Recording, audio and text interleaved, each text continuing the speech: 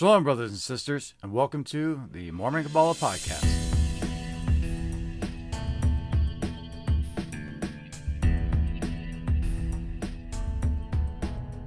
So this week I would like to talk to you guys about the Torah of Moses from the plates of brass. Several years ago, the Lord told me that He wanted me to translate the plates of brass. And I will never forget that experience. I was in prayer, driving in my car. Back when I didn't work from home, I would pray when I was driving. When you have a large family, morning commute and afternoon commute is a wonderful time to pray the Lord. I was usually driving through the countryside, and so I had no problem being able to speak and listen to the Lord. And one morning on my drive to work, as I was praying, the Lord came to me and told me He wanted me to translate the plates of brass. And I'll never forget, because number one, that's a pretty shocking thing. You know, I'm like, who am I to translate anything? And I was already struggling with some things. I still was trying to figure out basically what the Lord was asking me to do with the fellowship. I really didn't understand. And the Lord came to me and told me this. I was like, okay, well, listen, here's my list of demands.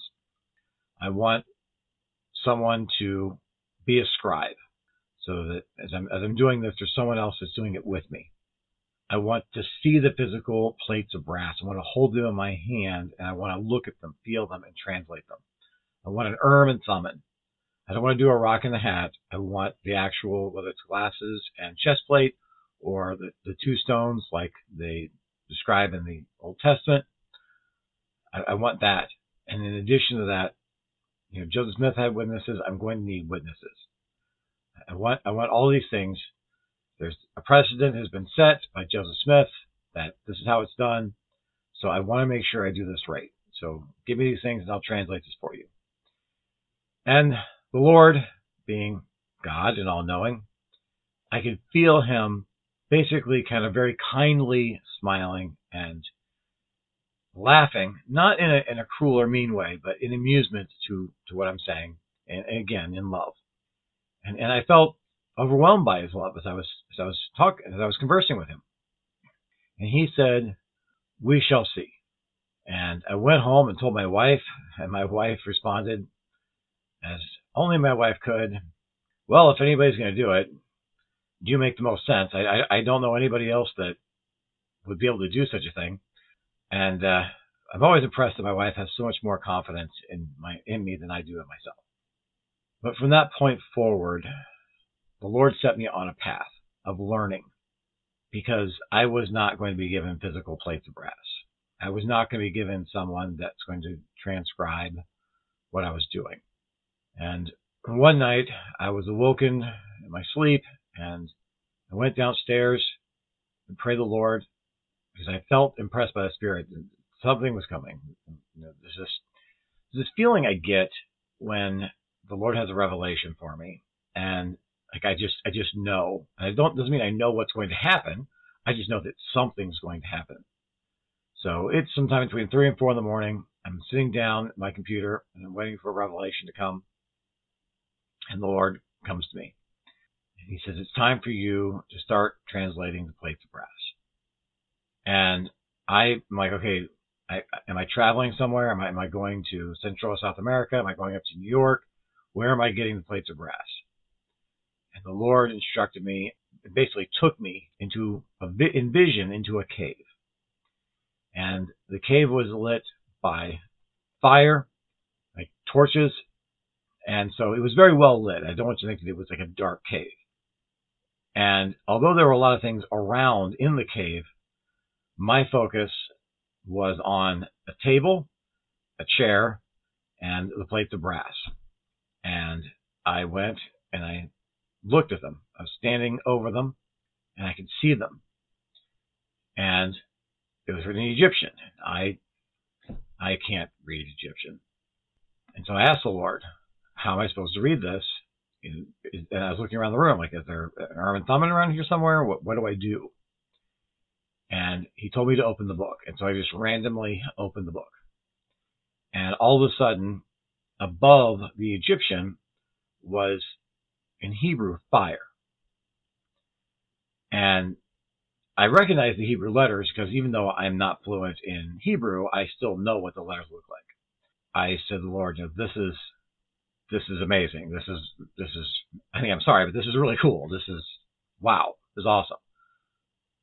I can't read Hebrew either. So the Lord said, look again. And then above the Hebrew, and I don't really know how to express this or explain this, because it was kind of like a see-through parchment, to where, at this point I could see the plates of brass, but I definitely couldn't really make out the words on it, and the Egyptian. I could still see the fire, but then there was also this parchment where there was writing in English. And to be clear here, that isn't always how it was. The Egyptian, the plates were obviously always going to be there, so I was translating.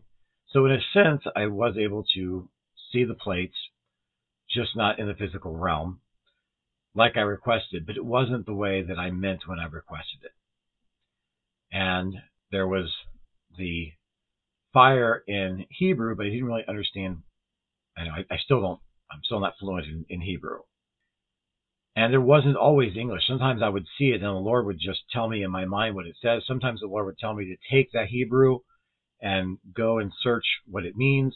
Because this wasn't just I'm reading a book in this cave. I need somebody to write it down. The Lord wanted me to understand certain things about it.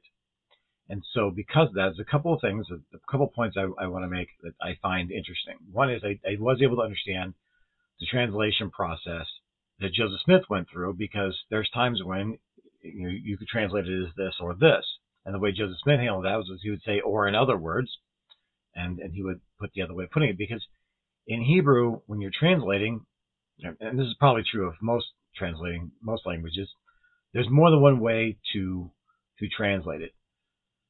There's expressions and things that don't translate literally, and so therefore I had to seek revelation or cultural understanding in order to properly put down what it said. The reason why I want you to know this isn't because the translation process is necessarily important. If the Lord calls someone else to translate other portions of the plates of brass, I can't guarantee that it's going to be the exact same way that the Lord revealed it to me. The reason why I want you to understand that is because when you read this book, you'll notice inside there's a lot of Hebrew words. Well, that doesn't really make a lot of sense considering the fact that the plates of brass were written in Egyptian, except that I was given the Hebrew. Because of that, I had it there to read. Now, I want you to understand also that there are some Hebrew words in here that aren't in the Bible. They are words and terminology that the Lord gave me to use today. For example, calling God the name is in here a number of times. But that's a more modern Hebrew way of speaking. It wasn't until after Lehi and his family left Jerusalem that Judea became a monotheistic religion, first off, and second off, that they started moving away from using the name of God. His name was used very frequently beforehand. And that is evident because of the various names of God that are in here. Though the Lord told me that he wanted me to make sure that certain Hebrew words are in here for better understanding of what's going on. Also, you'll notice that there's a lot of notes at the bottom. Some of those notes are scriptures that the Lord impressed upon me as I was reading through here. Some of them are notes for me as the translator. Some of the concepts as I was learning. As I've learned new things, I put them in the notes so that other people wouldn't have to go out, and you can obviously still go out and do your own research, but here's basically what I found out, and you can use that as a starting point. Some of those notes were too extensive, and so because of that, I put a dictionary in the back, and the dictionary is a pretty decent size. I don't know if dictionary is the right word, but it's what I titled it. It goes through everything that you need. So if you're flipping through here and you say, go see Elohim, you just look in the back and look up Elohim. But I want you to understand that the point of this book isn't to bring people to the fellowship. It's not to help people understand that I'm a prophet. It has nothing to do with me. The purpose of this book is the Lord told me, I want to finish my story real quick here. that night I translated a few chapters of the book of Melchizedek. And later on, I worked on that for a bit, and then the Lord told me, no, I want you to go work on the book of Moses, first Moses. And so I worked on that. But the reason why this is published now instead of waiting until the whole Plates of Brass is translated is because there's a lot in there. I don't know, like I said, I don't know if I'll be the one to finish it. But the Lord told me in Revelation that this was supposed to be translated. It's important. There is information in here about becoming Zion, how not to become Zion. There's information in here about the Divine Feminine, Heavenly Mother. There's information in here about the sisterhood, the priestesses in Moses' time and before. This does not hold all the answers, but it's a starting point to help let us know what was done in the past as a part of the restoration of all things. Now, I want you to know that this is available for free online as a PDF. It is also available on Amazon and in our store on Lulu. And there's a link. If you go to cjccf.org/scriptures, then you can get the free PDF, or there's a link to where you can order this book. There will be a hardback version coming out. It's going to be a little expensive. And really the only reason why I'm putting that one out there is because there's people who ask for a hardback. I mean, when I first started all of this, my whole thing was, let's make it free. Let's get it all online. No one needs to buy anything. There's so many people are always asking for hardbacks of everything and paperbacks of everything. They want a physical copy. They don't just want to print it out themselves. It's like, okay, well, I'm willing to take the time for you to do that. And I have to say that this is so big that it is very nice to be able to flip through this book instead of going through the PDF. But the PDF is also awesome because I can do a word search, and I really enjoy being able to do that. I can't really do a word search in here. And in fact, that's one of my plans for the next edition of this, is I would like to add an index to this. What I'd like to do right now is quickly go over with you, discuss with you what's in this book. And I'm not going to go into really deep depth as to what's in it, but it starts off with the revelation on the plates of brass that I had. And I had this actually in June of 2021. I was praying to the Lord about witnesses. That was the last thing on my list that I had not received.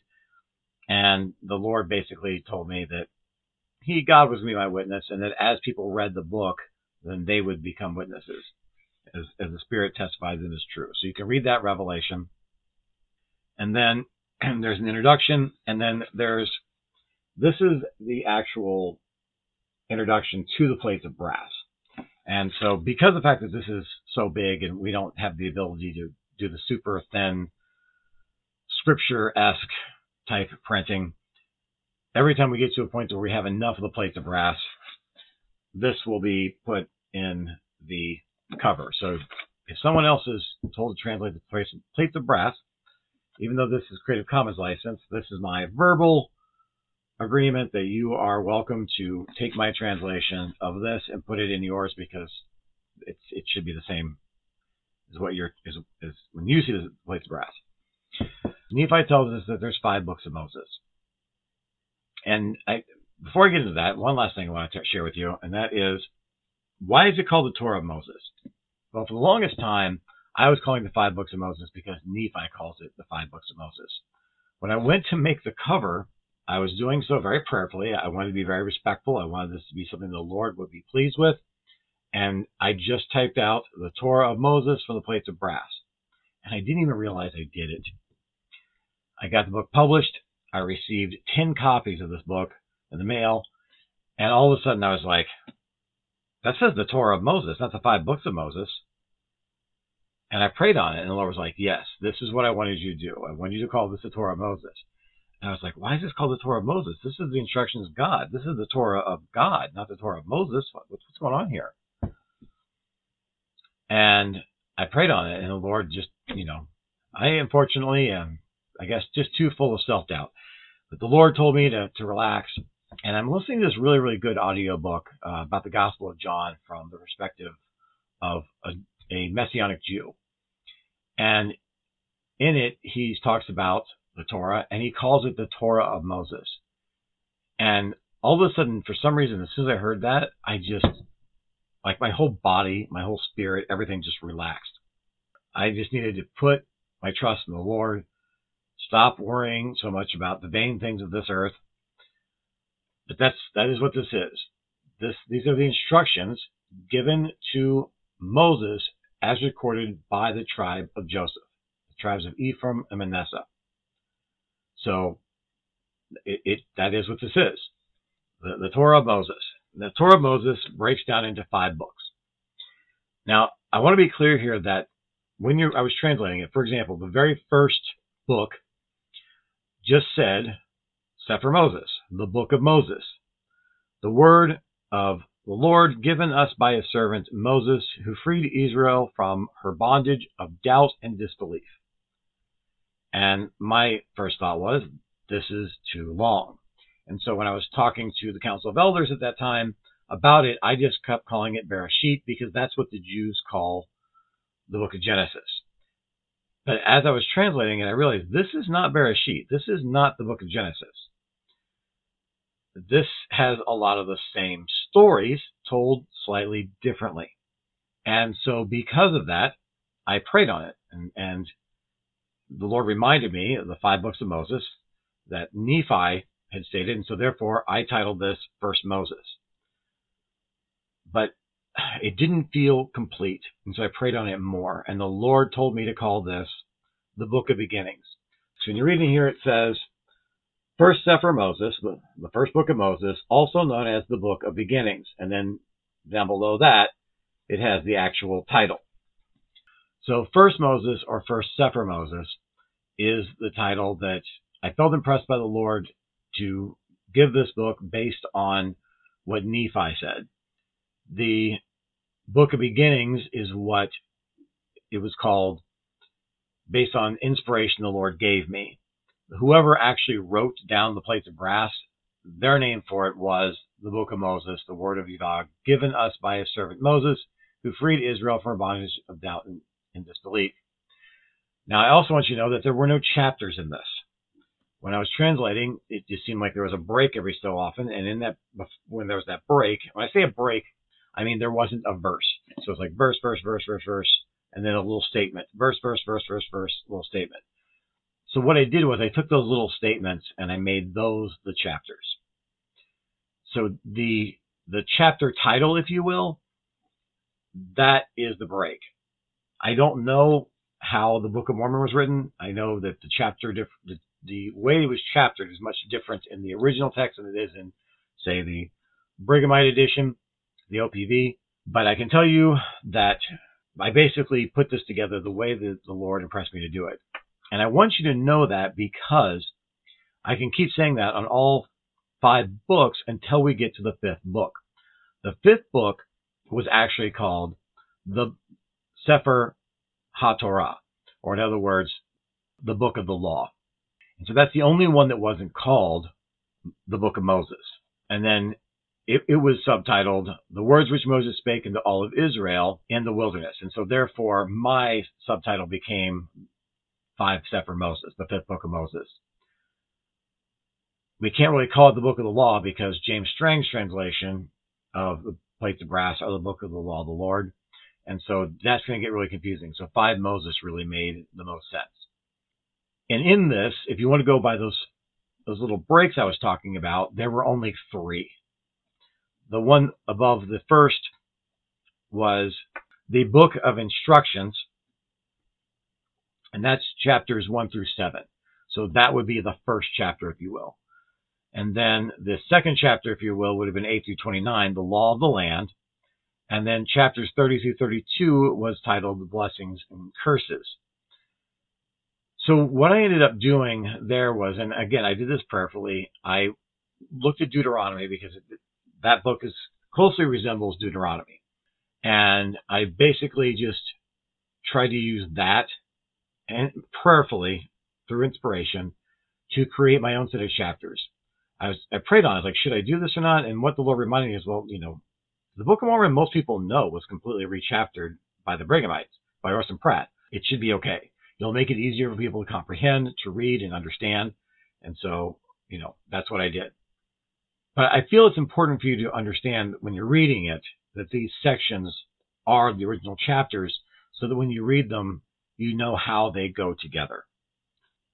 So with all of that, why am I telling you all of this? Because my role isn't to stand on some big hill and tell everybody to come and follow me. My role is to stand next to you and help guide you to be able to do these types of things yourself. I believe wholeheartedly that I am nobody special, that I'm just David. And if I can do this, so can you. And I genuinely believe that if there is a major point, I mean, I can go through a number of things, of reasons why I think the Lord wants us to have this now at this time. But the biggest and most important reason in my mind is because of what Moroni says about the days of miracle not being over. We love to read that. And we love to talk about how, somebody gave somebody a blessing one time and they were healed. But that's really about it. We need to be healing the sick. We need to be raising the dead.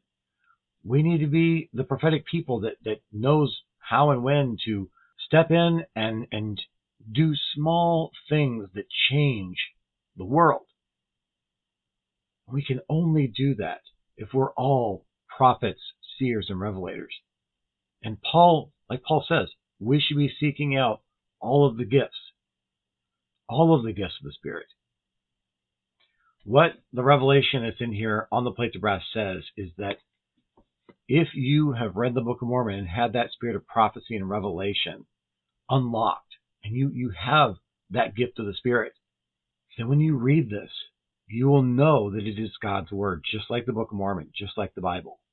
And as you study it, and as you learn from it, using it to build your personal relationship with God, I genuinely believe this will help us as a people unlock our divine potential here upon the earth in this life.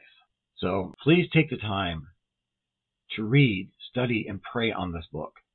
I'm not going to tell you to go out and buy it because you can download a free PDF. If you want to buy it, it's available on Amazon, and there's a link on the website to where you can buy it sort of directly from us.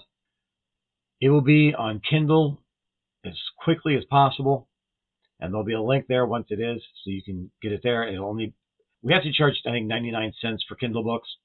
We can't get them out for free, and that's just a limitation that, because of the process that we use, the company that we use to publish these things.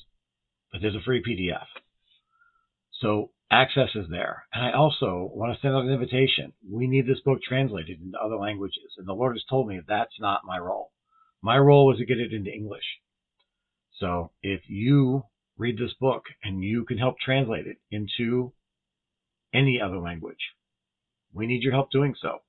So my message for you today is, let's take a little bit of time to check this book out and find out for ourselves why the Lord wants it out today. What do you think its purpose is? Because I want to know your thoughts on that. I've shared my thoughts, but I want to know what you think, because we're probably both right. And by sharing our thoughts with one another, we'll have more information. We'll be able to grow together in fellowship. Until next time, shalom, and God bless.